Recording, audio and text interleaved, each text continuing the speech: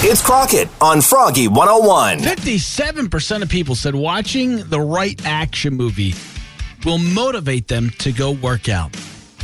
Now, I can't speak for everybody, but I can speak for myself, and I'm sure there's people out there. Every time the Rocky movies are on TV, just so I happen to see one, I watch any Rocky movie, and immediately I'm like, oh, man, I got to go outside. I got to go get the eye of the tiger. I'll put my running shoes on. The last time this happened, actually, I was watching Vision Quest. I don't know if you ever heard of this movie.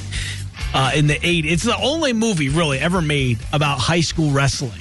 And I was watching it, and the guy's losing weight. He's running, and there's the montage scene where he's running to, I think it's Journey's Only the Young.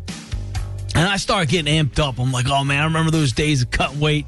And I put on my shoes, and it was snowing out. I didn't care. I got all jazzed up. I'm all energized. Put my sweatsuit on, and out the door I went. And I start running, and the snow started coming down. I mean, it really came down.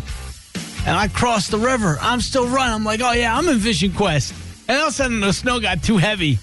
And I had to walk back home because it was too thick to run in and too slippery. And my knees started hurting because I was slipping everywhere. And I went from action movie to like the Expendables with Sly Stallone and all the old timers. That's hobbling on my way back home. And since then, I just haven't watched an action movie because I don't want a repeat of last time. Afternoons with Crockett 3 to 7 on Froggy 101.